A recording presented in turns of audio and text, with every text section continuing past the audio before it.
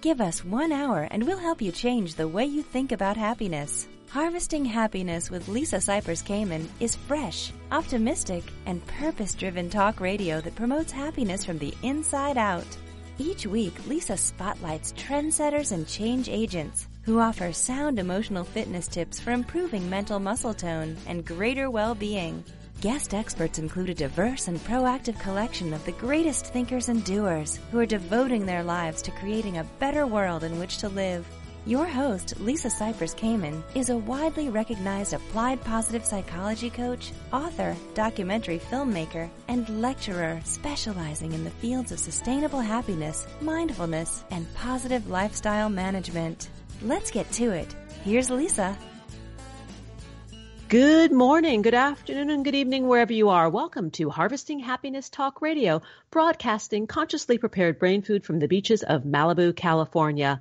Each week, we explore the very serious business of happiness, sustainable well-being, and human flourishing. We are not talking about the annoying yellow smiley face. We are talking about something much deeper and critical to the success of humanity.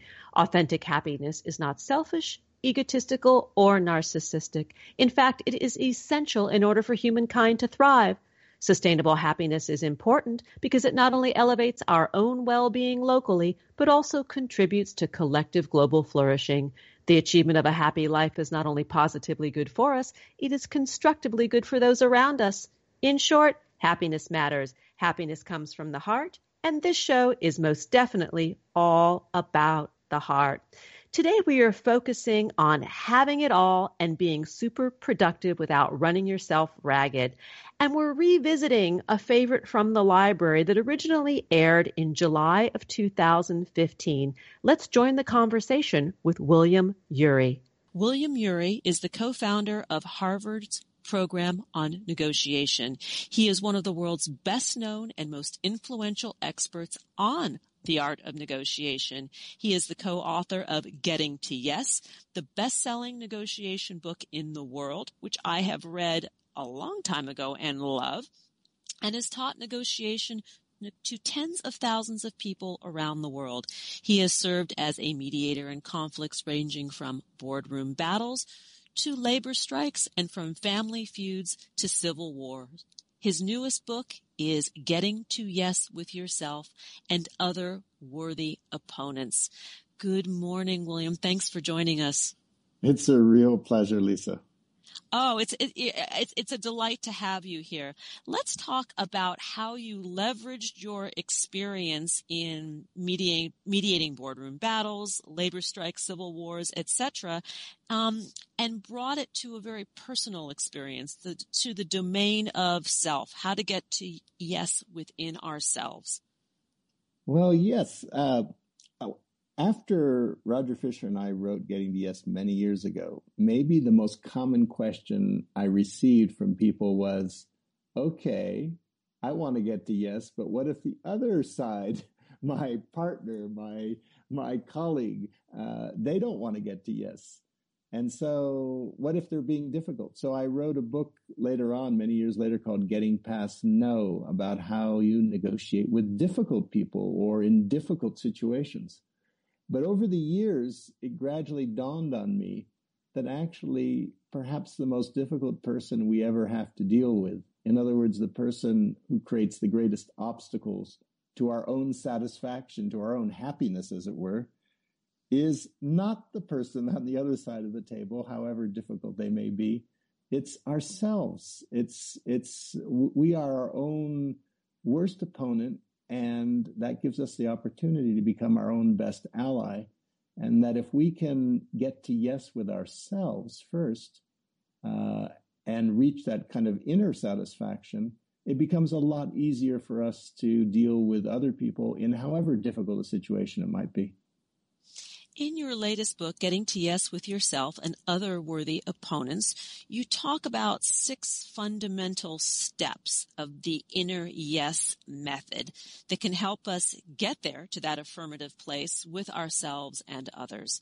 Can you just sort of unpack those 6 points for us? For sure. And I'll just begin by saying there's a foundation to all of this, to all 6 steps, which is I call it the ability to go to the balcony. And it's almost as if you're talking with that other person. And incidentally, when I talk about negotiation, I'm not just referring to what most people think of as like formal negotiations. You're in a sales or it's a labor negotiation. But I'm talking about the everyday experience we all have. Every single one of us is a negotiator every single hour of the day, whether we're negotiating with dealing with our child or our spouse or our partner or a person on the street or another driver. I mean, in the broader sense of the term, we're negotiating. In other words, trying to reach agreement on some issue, however small, most of our time. And so to me, the foundation of being able to get to the yes that we want, in other words, the kinds of agreements, the kinds of healthy relationships we want with others, is this ability to imagine that it's almost like you're on a stage. And part of your mind goes to a mental and emotional balcony overlooking that stage. The balcony is a place of perspective. It's a place of calm. It's a place of clarity. It's a place where you can keep your eyes on the prize, on what is truly most important to you. And to me, the foundation of being able to get to yes with yourself is this ability to go to the balcony. And we all have many ways of doing it. Some of us may take a moment of silence. Some of us may meditate. Some of us may go for a walk. Some of us may go for a tea or coffee with a friend. But we all need ways to constantly in our lives to go to the balcony. Why? Because we're reaction machines. We tend to react often under stress, and particularly in these days, with so many things going on simultaneously, we tend to react in ways that don't serve our interests. Hence the importance of going to the balcony. So put yourself in timeout. That's what I hear you saying. That's it. That's Give absolutely yourself a little minute. That's it. Step 1, timeout. That's it. Step 2. Step 2 is, in negotiation, in getting to yes, what I've been teaching for a long time is, maybe the single most important skill. People ask me, what's the most important thing that you need when you're trying to get to yes with someone? And if I had to pick one, I usually pick, it's the ability to put yourself in their shoes and understand the way they see and feel the situation. Because after all, negotiation is an exercise in influence. You're trying to change the other side's mind. How can you possibly change their mind if you don't know where their mind is? So put yourself in their shoes. It also shows respect. So it goes a long ways. But what I found is, it's actually very hard for us, particularly in conflict situations, to put ourselves in the other side's shoes. We're so wrapped up in our problems, we can't focus on their problem, as important as that might be. So the problem is, the obstacle again is ourselves. And what I've found, curiously enough, is that the key to putting yourself in the other side's shoes is, interestingly enough, to put yourself in your own shoes first. I mean, that sounds funny because after all, are we not already in our own shoes? But how many of us can honestly say that we listen empathetically to our needs, our feelings, what we most want, the way that a good friend would? Instead, what I find is we have this little critical voice, this inner critic inside of us that's always putting us down, saying, you did that wrong, that's not going to work, and so on. There's an old saying that if we talk to our friends the way we talk to ourselves, we wouldn't have any. And so the key to me is this ability to put ourselves in our own shoes, to listen to ourselves, to figure out what we want. That's the key to getting to yes with yourself. And I think you make a very, very valuable point that it requires that we go to the balcony or put ourselves in timeout, whatever terminology or image works for the individual, so you can tap into this place of really deciphering what it is that you want, to really understand that the mind chatter that goes on in so many of our minds they're just thoughts and not necessarily the desires or wants or needs of the situation. That's absolutely it. I find, so often, particularly in conflictual situations, and we have these kind of daily conflicts and tensions and difficult conversations all the time, we get wrapped up in our thoughts and our feelings. Often, we're governed by anger or by fear. And as the old saying goes, when angry, you will make the best speech you will ever regret. And that happens more often than not, I'm afraid. Yeah, and I also believe and witness that we can't always believe everything we think and feel. That's it. And that's why if you can take a balcony perspective, if that's the kind of the foundation, then you're able to recognize your anger, your fear, your thought, and you even have a dialogue with it, but you realize it's not you. That's the part of you that's acting on the stage, but the part of you that's watching it, that's witnessing it, that's observing it, you're able to neutralize its effect on you by simply recognizing it. You talk about developing your inner BATNA. What is the BATNA, and where does this power come from? Well, your BATNA in negotiation, this is the secret to power. Where does power come from in negotiation? In other words, I'm not saying power over the other side, but power to actually satisfy your interests, to get what you need. Interestingly enough, in negotiation, maybe the central source of power is what we call your BATNA, your best alternative to a negotiated agreement. It's an acronym, and so it's like, it's your alternative, your walkaway alternative. If you can't reach agreement with one customer, for example, it might be, I've got another customer. If you can't reach agreement on one job, maybe you've got another job. Having that alternative gives you confidence and gives you power. What I found is actually there's a psychological antecedent to your BATNA, which I call your inner BATNA, which is your own ability to tell yourself, to reassure yourself that no matter what, you will take care of your core psychological needs, that you're not wholly dependent on the other side.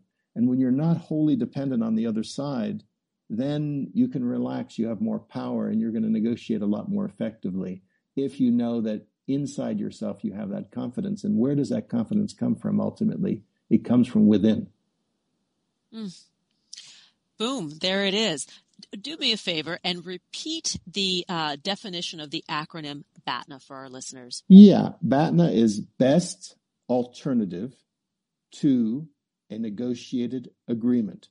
It's your BATNA. It's a really useful term. Think about, before you go into any situation, what's my alternative?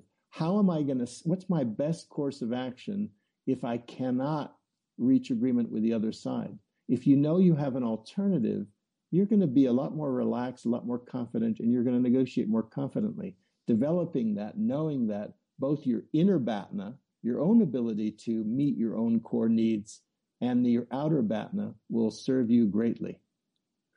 We are going to negotiate ourselves over for a quick break. To learn more, please visit www.williamuri.com, on Facebook, William Uri GTY, and on Twitter at William Uri GTY.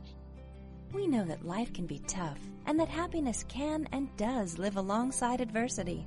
Connect with us on Facebook at Harvesting Happiness and follow Lisa on Twitter at Lisa Kamen for a daily dose of inspiration. We'll be right back after this quick break.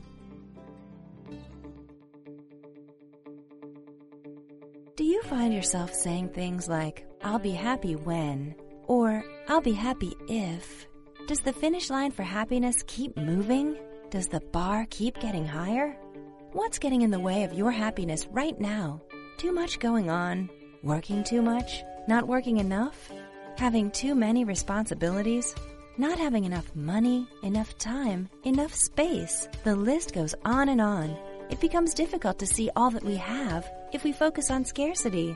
One thing I know for certain, happiness waits for no one, and sometimes we all need support. Are We Happy Yet? Is not another self-help book. It's a guidebook for learning how to harvest happiness through self-mastery, which is the key ingredient into building resilience, hardiness, grit, and emotional stability. Are We Happy Yet? 8 Keys to Unlocking a Joyful Life is available at Barnes & Noble, Amazon, IndieBound, and HarvestingHappiness.com.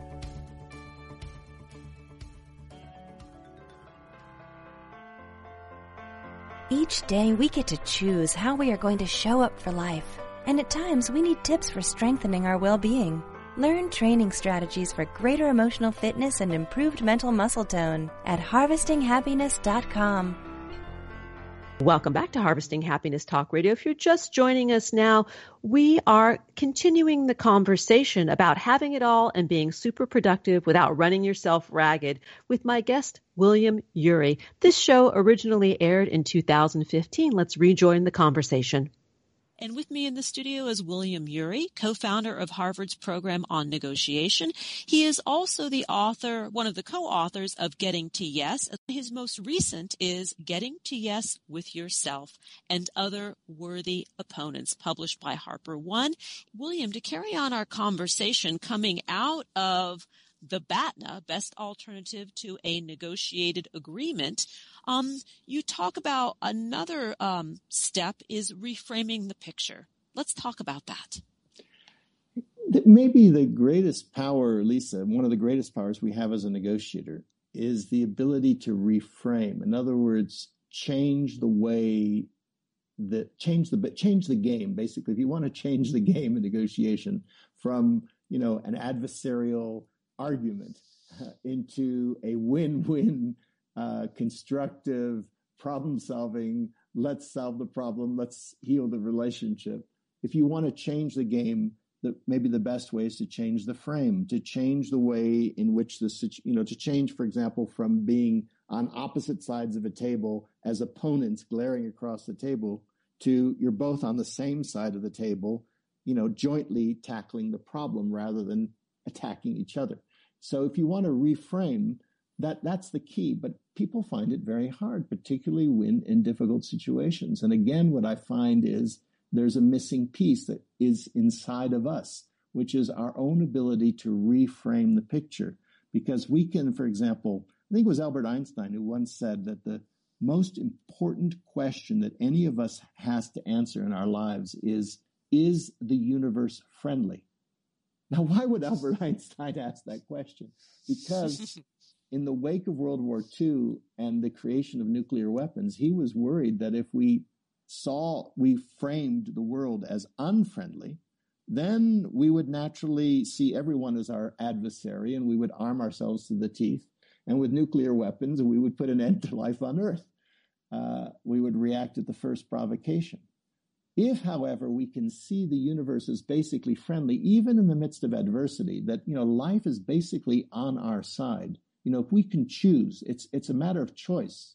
We can choose to see, who knows what the universe actually is, but we can choose to see life as basically friendly. Then we're likely to treat others as potential partners rather than as implacable adversaries. And we're much more likely to be able to get to yes.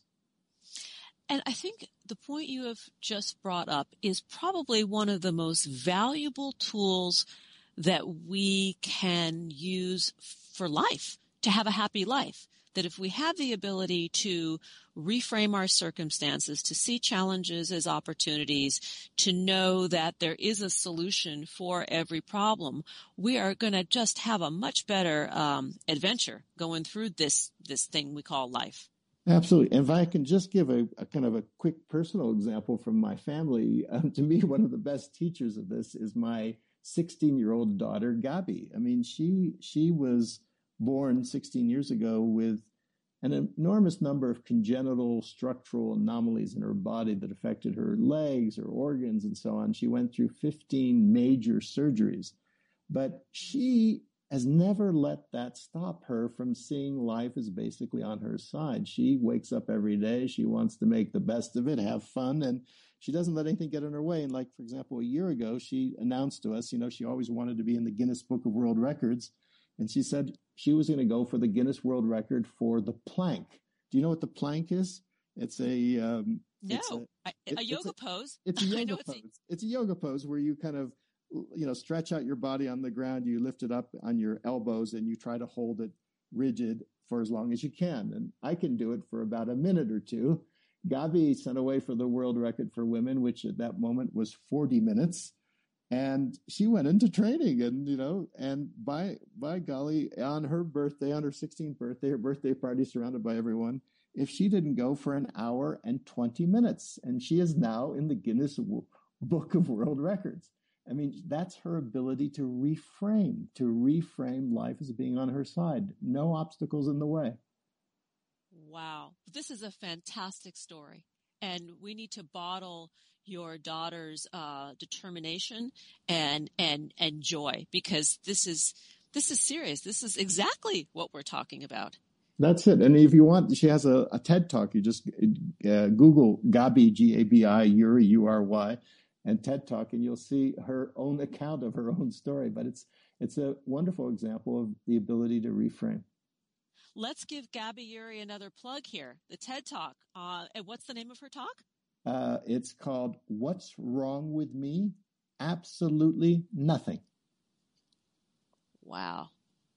Fantastic. I'm writing it down. What's wrong with me? Absolutely nothing. I would say it's, and the reframe is to now ask what's right with me. Maybe that's where we're headed in this conversation, That's it. So we've got reframing the picture and now staying in the zone. More easily said than done, I think. Absolutely. But, athletes, artists know that, there's a state of flow when you're at your best, when you're at your happiest. And that applies also to daily negotiation with others. That's if we're able to stay in the zone. And what that means is in negotiation and conflicts generally, we focus often on the past. You did this, you did that, past resentments and so on. Or we focus on the future. We're worried that the other person is going to do this. And yet the only place where we can actually affect the situation for the better is in the present moment. So our ability to do all the previous steps, to go to the balcony, which puts you in a kind of zone, the ability to put ourselves in our own shoes, the ability to develop our own inner Batman, have that inner confidence, the ability to reframe actually prepares us to do what is, as you mentioned, very difficult, which is to stay in the zone, that place of power and presence and satisfaction that allows us to do our best. I think we should mention something about the importance of staying in the zone or staying in the present moment. And when I work with clients, I mention this and their eyes always light up when I share that 99.9% of the time, the present moment is actually okay. Okay to good or great. That's it. That's absolutely it. Because, our problems are either in the past or in the imagined future, but they're rarely in that exact moment of the present. Which makes the present moment, they say, well, it's the gift, that's why they call it the present, and it is safe. And when we can remind ourselves that, especially when we are negotiating with ourselves or with others, I think that does, leverage our ability to be more clear. Absolutely. I mean, that's me. If there's a lesson I've learned in life, it may be that it's like, in life, we're destined to lose many, many things, everything practically, including our own lives ultimately. But one thing, make sure not to lose, which is the present, because nothing else is worth it. Yeah, I agree. Okay, moving on. How about respect? It makes me want to shout out that Aretha song. How important is respect to this equation of getting to yes with ourselves? Well, this is one of the things I've learned in my, many, many decades of working with human beings in conflict is that something as elemental as respecting the other, giving them positive regard, doesn't mean necessarily agreeing with them. It doesn't mean doing what they want. It doesn't mean obeying them. It just means kind of recognizing their basic dignity. That may be the cheapest concession you can make in a negotiation. It costs you nothing, and it means everything to them. And so what makes it hard for us to give that basic respect to others, when they may not be respecting us, whatever it is what gives us that ability is if we can give ourselves respect. Respect begins with self-respect.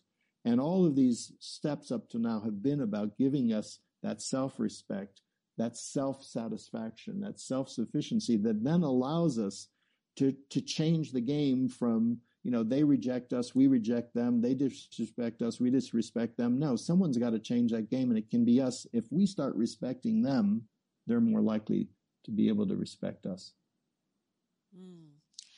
I'm thinking of the work of Dr. Carl Rogers, who for many people who may not know, was one of the first humanistic psychologists. And in the 60s, I think it was he who coined the phrase of unconditional positive regard, of holding that space of respect for another person simply because they are alive, simply because they are here.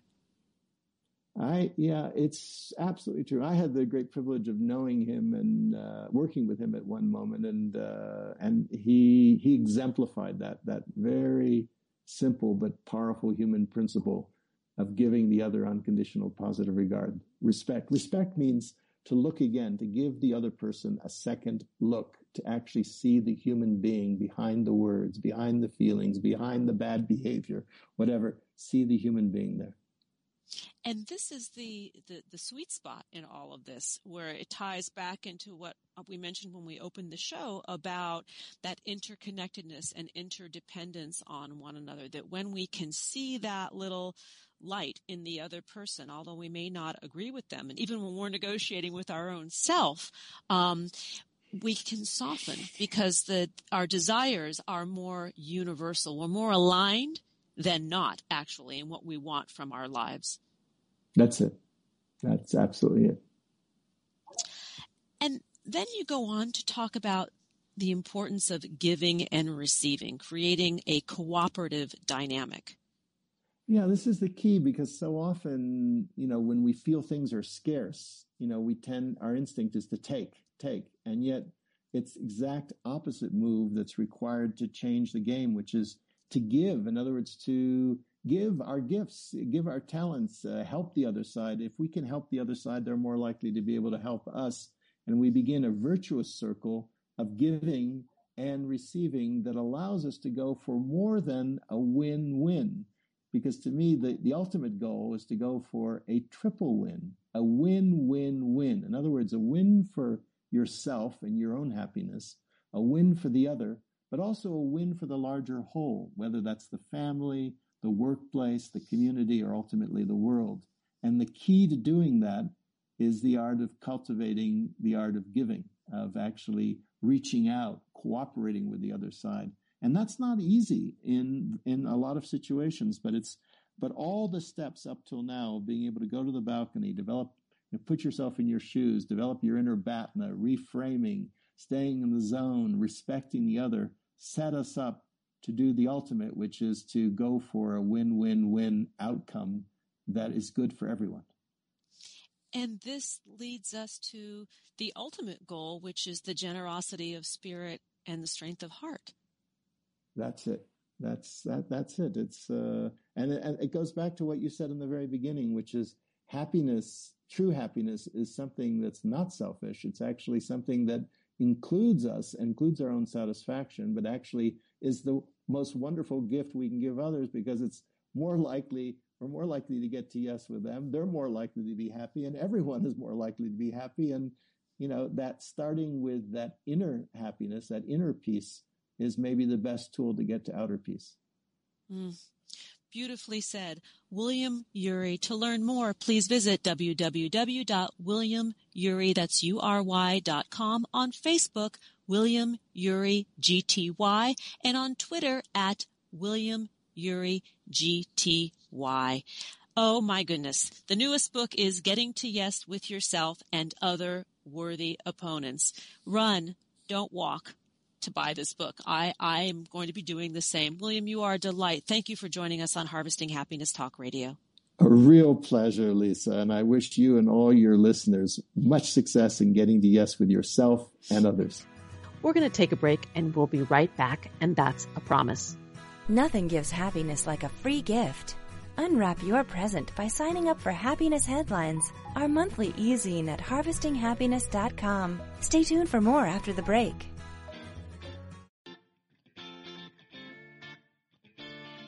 One thing I know for certain, happiness waits for no one, and sometimes we all need support. We all have the freedom to be happy, or the liberty to be miserable each day, regardless of external circumstance. Sure, things will inevitably happen in our lives that are out of our control. There is only ever one thing that is totally within our control: ourselves. When we have command of ourselves, we are better prepared to handle life and bounce back more quickly when challenges arise. Whether you see the glass as half empty or half full, the glass has the capacity to hold more. You have the capacity to be happier. The tool to harvesting your happiness is within your grasp. Are we happy yet? 8 Keys to Unlocking a Joyful Life is available at Barnes & Noble, Amazon, IndieBound, and HarvestingHappiness.com.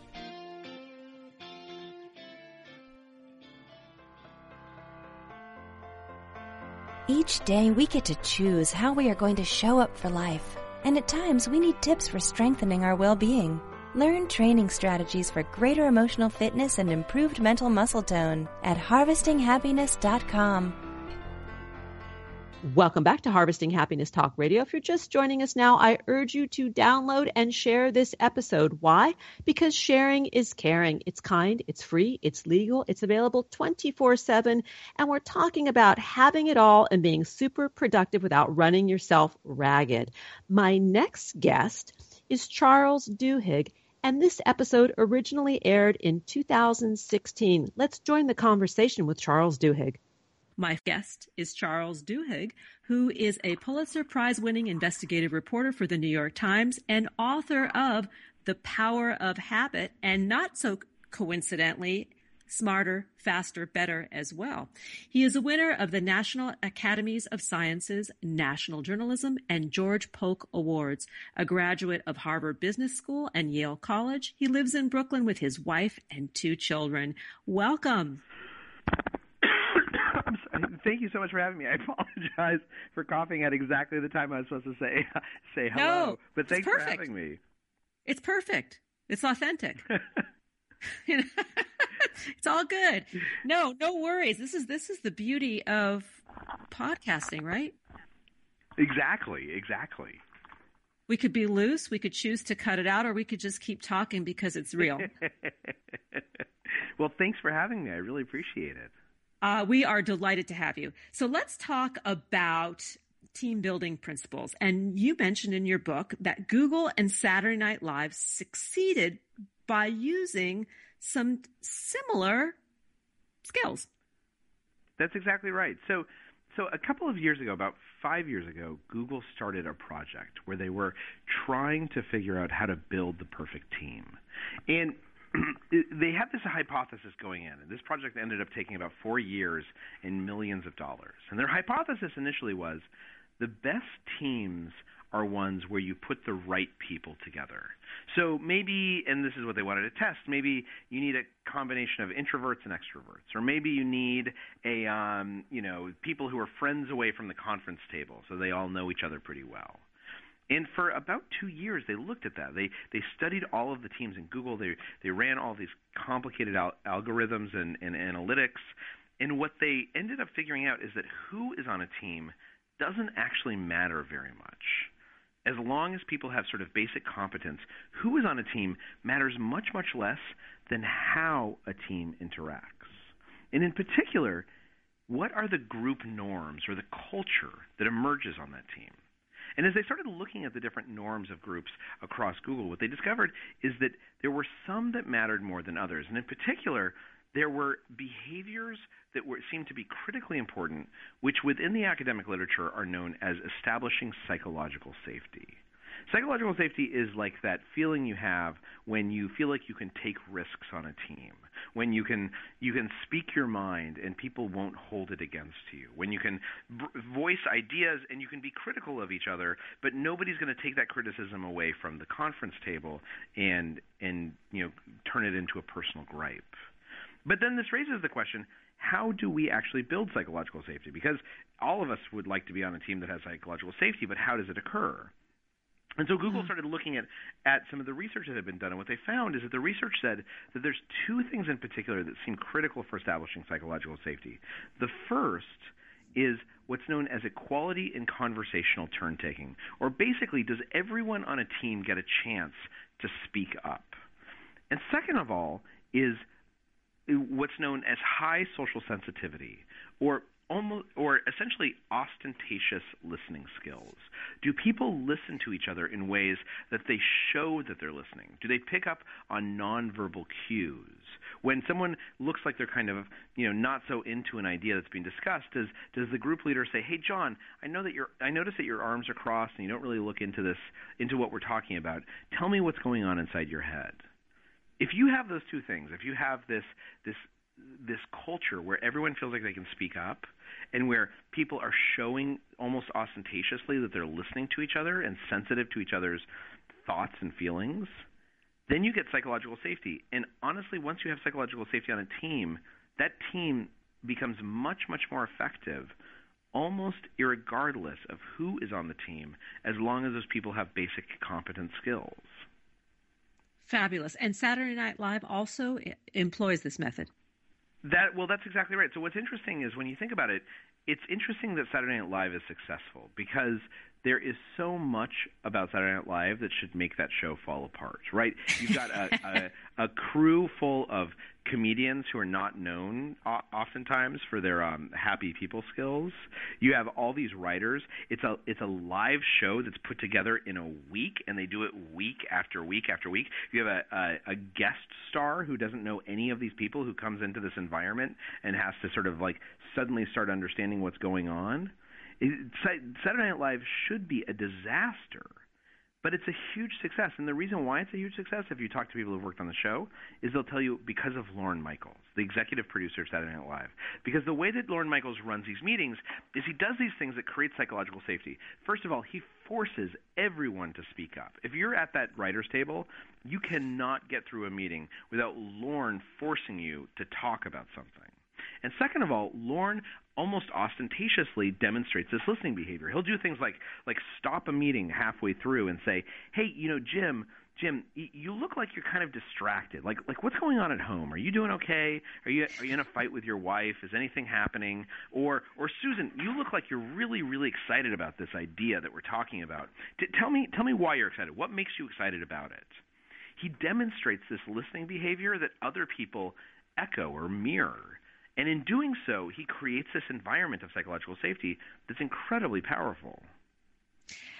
You bring up something so important with this psychological safety, because that is a huge catalyst for shift or lack of it sometimes. I mean, sometimes it can be the other way around, right? When we feel that we don't possess that psychological safety, whether it's in a professional atmosphere within our personal lives, we're like, we got to get out of here. We got to get out of Dodge. How are we going to make this happen? I think that's exactly right. I think that having psychological safety is critical to making a change, because otherwise it's very hard to feel like we can take that risk, like we can expose ourselves that way. And so we need to have a safety net, which is basically feeling like even if we try something and flop, that the people around us, that they won't hold it against us or blame us for it. It's really important. What about what we can learn from Marines and nursing home residents? Because here's a contrast that will definitely heighten awareness, right? Yeah, so one of the chapters in Smarter, Faster, Better looks at the science of self-motivation. And it basically asks this question of why are some people better at self-motivating than others? And what we've learned is that the parts of our neurology that are associated with self-motivation, they tend to be triggered when we feel like we're in control, when we feel like we're able to make choices that put us in charge of our own destiny. And so the Marines is a kind of interesting example, because the Marines were trying to basically figure out how to teach recruits more self-control, more self-motivation. And this started about 18 years ago. There was a new head of the Marines. The position is called the commandant, who came in named Charles Commandant, right, named Charles Krulak. And Charles Krulak knew that he had to change how boot camp functioned, because they were getting a whole group of recruits who were particularly bad at self-motivation. A lot of them had never belonged to sports teams. They really hadn't done much with their lives. They would get to boot camp, and they would kind of just wash out in unusually large numbers or would be apathetic. And so they knew that they needed to change boot camp in order to spark a feeling of self-motivation. Now, Charles Krulak had actually looked at a lot of the research that had been done on self-motivation, and one of the things he had found was that Marines who tend to do best, who seem to have this like ability to self-start and be really sort of go-getters, they tended to score high in what's known as an internal locus of control. And an internal locus of control is a concept in psychology of a spectrum where everyone falls somewhere on the spectrum from external locus of control to internal locus of control. If you have an external locus of control, you believe that you don't have much control over your destiny.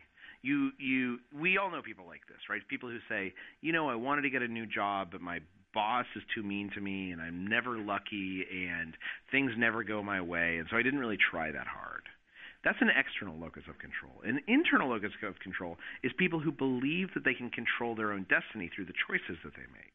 These are the types of people who say, there's a mountain there, I'm going to go climb it. Like, I'm going to figure out a way to get to the top of that mountain because I'm in control of what happens to me. The Marines that did best were ones with an internal locus of control. And so Krulak's goal was to change boot camp to teach recruits how to have this internal locus of control. We're going to need to take a break. And when we come back, we're going to continue the conversation about internal versus external locus of control with Charles Duhigg. The new book is Smarter, Faster, Better. To learn more about Charles Duhigg and his work, please visit charlesduhigg.com. On Facebook, that page is Charles Duhigg. And on Twitter, the handle is @C Duhigg. Who says money can't buy happiness?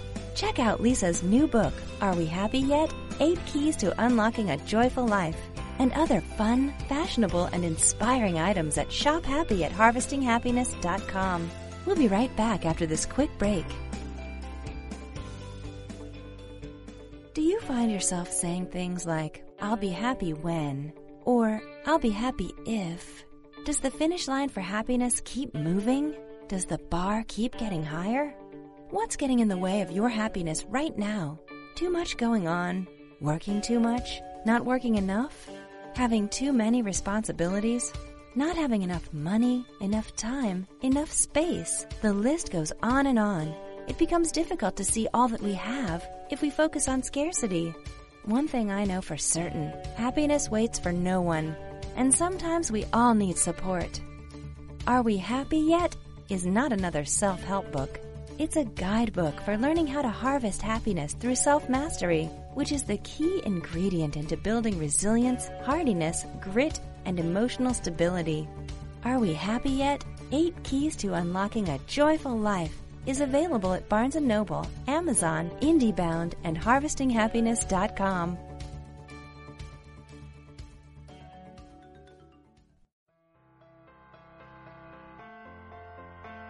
Each day we get to choose how we are going to show up for life, and at times we need tips for strengthening our well-being.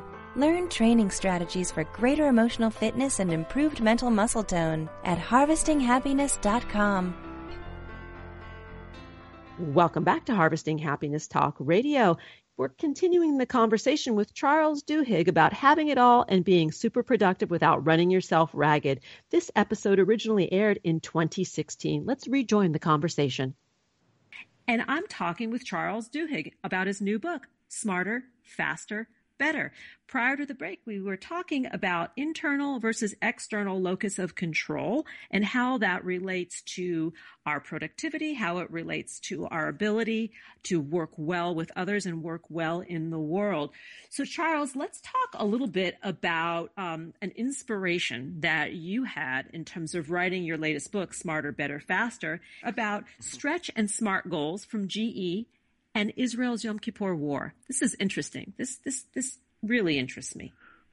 Well, so this is one of the things that we know. So one of the chapters in Smarter, Faster, Better is about goal setting. Because one of the things that we know is that the most productive people, they tend to set goals a little bit differently from everyone else. And this can be evidenced in kind of how they write to-do lists, right? To give you an example, most people write to-do lists as just a list of tasks, sort of an external memory aid.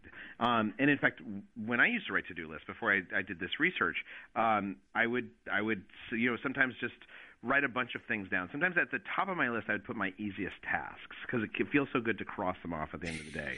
Sometimes, so in fact, true. And many other people would I do that. Yeah, exactly. Sometimes actually I would write down things I had already done because it felt great to be able to check it off as soon as I sat down.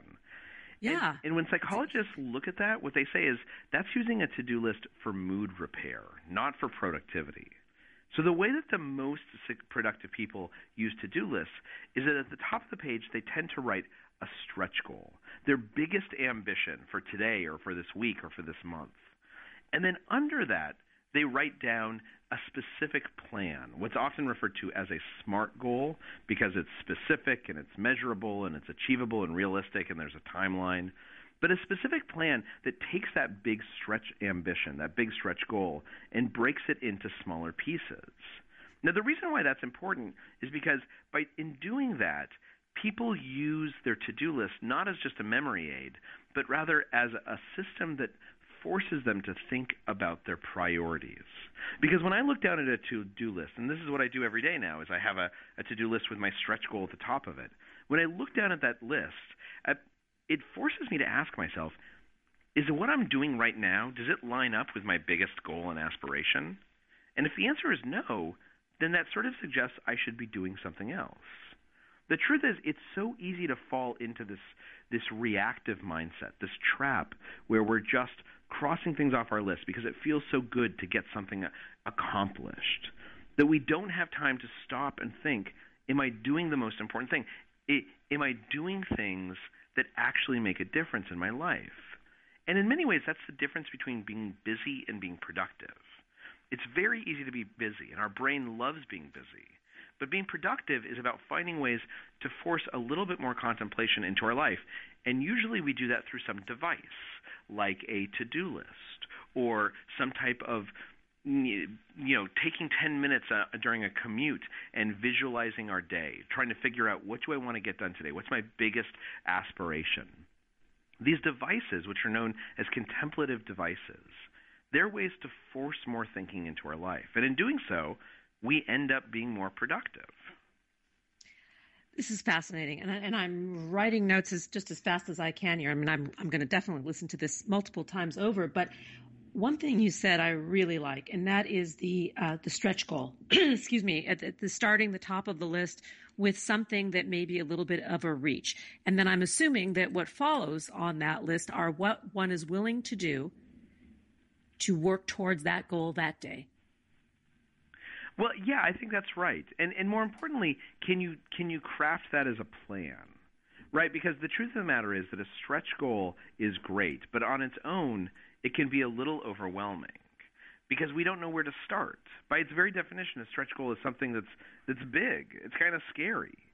And so what we need to do is we need to break that into a plan.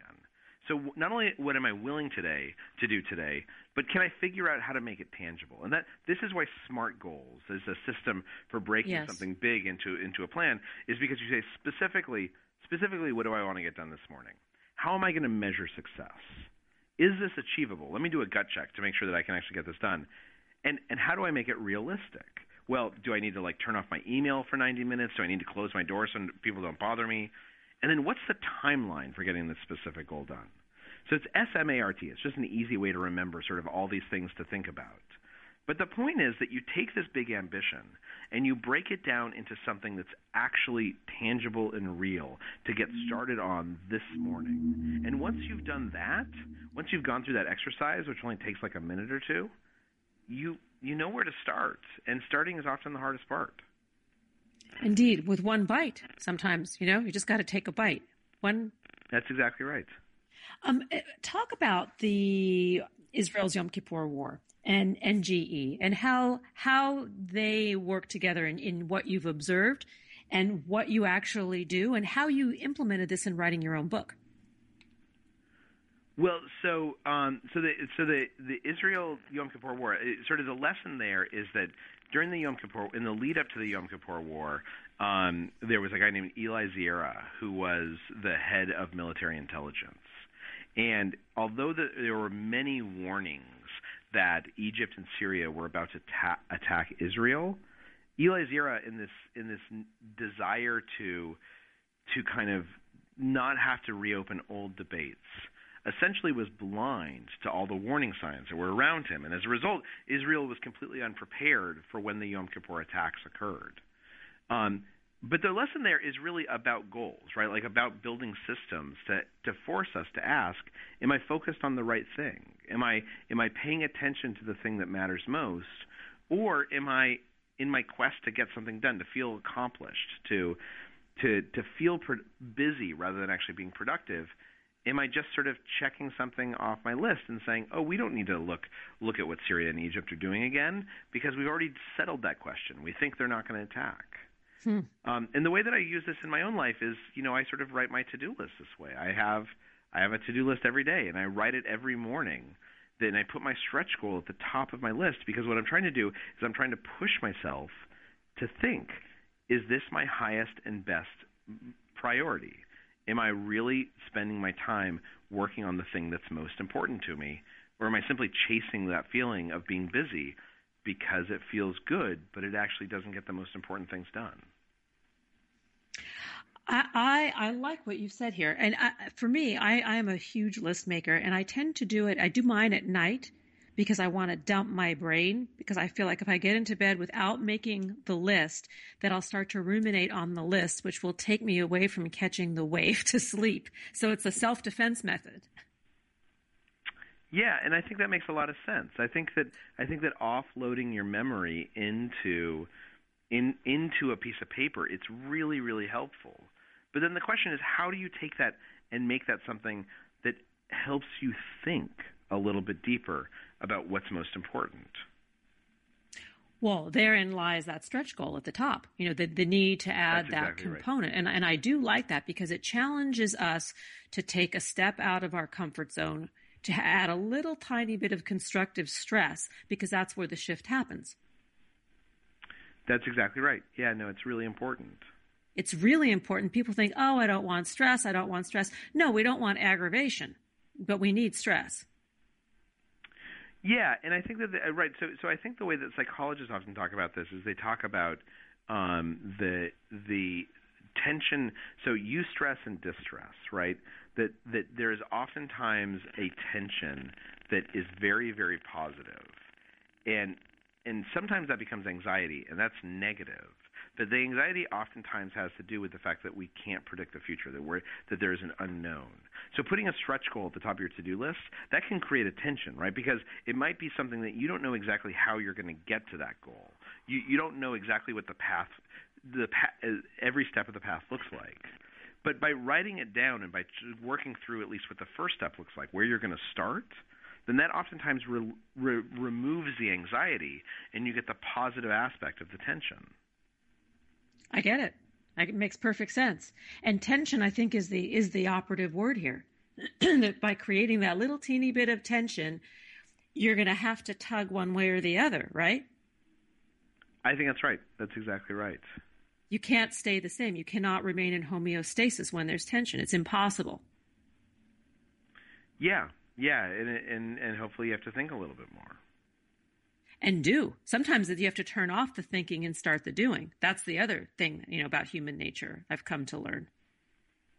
Yes, I think that's exactly right. So tell us, what inspired you to write Smarter, Faster, Better? The Power of Habit was the first book, and then you moved to Smarter, Faster, Better. What catalyzed you? What was the thought process? What did you want us to know? Well, I think that in many ways I was sort of confused by why I didn't feel more productive. I had written The Power of Habit, which is about the science of habit formation, and it was doing fairly well. It was, a lot of people were reading it, and I was really lucky in that respect. And and I was working on a series at the New York Times about Apple and about working conditions in Chinese factories and other issues around Apple that went on to win the Pulitzer Prize. And so in a career perspective, things were going really, really successfully, and it was a great time in theory. And I would come home and talk to my wife, and I would say, you know, if this is what success is like, then like sign me back up for failure. This is awesome because I would get home and I would have 150 emails to deal with that night, and I would have 5 things I had started working on earlier in the day and hadn't gotten done, and all the things that mattered to me the most were the things that were falling farther and farther behind on my list of priorities. And so I wanted to figure out, like, why do some people seem to get so much more done than everyone else? Why do some companies seem to be so much more successful?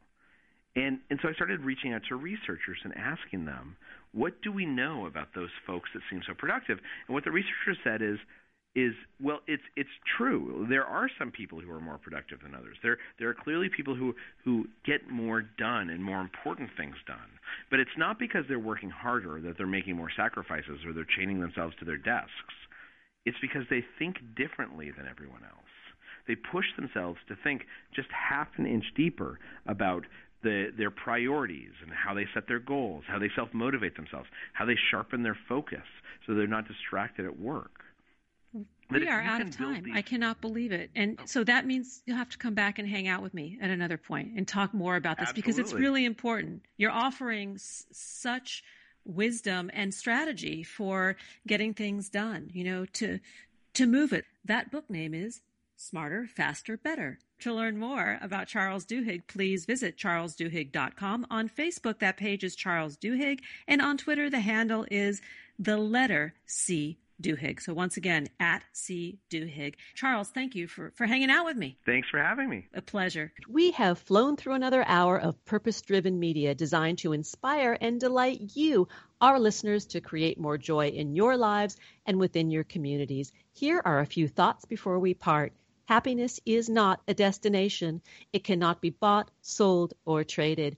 Happiness will never invite you to the party. It simply comes down to a choice to show up each and every day in the world with passion, purpose, place, and meaning. Thanks for joining us on Harvesting Happiness Talk Radio. This is Lisa Cypers-Kamen and my guests today, William Ury and Charles Duhigg, wishing you kind thoughts, kinder words, and the kindest of actions. Until next time, remember, happiness is an inside job. Happiness is your inside job. Go out and rock your day. Thanks for joining us on Harvesting Happiness Talk Radio with Lisa Cypers-Kamen. Join us each and every Wednesday for a brand new episode of consciously curated talk radio from the heart. Keep harvesting your own happiness anytime from the comfort of wherever you are with hundreds of free downloadable podcasts from our libraries on TogiNet, iTunes, and SoundCloud. In a complicated world seemingly driven by nonstop negative news, Lisa's mission is to celebrate the upside of life and seek the silver lining of our challenges by transforming them into uplifting growth opportunities for all. To learn more about Lisa's global consulting services, please visit harvestinghappiness.com. Spread more joy by liking us on Facebook at Harvesting Happiness and following Lisa on Twitter at Lisa Kamen. Harvesting Happiness Talk Radio is produced in collaboration with TogiNet Radio, KBUU, RadioMalibu.net, and is available on PRX, the Public Radio Exchange.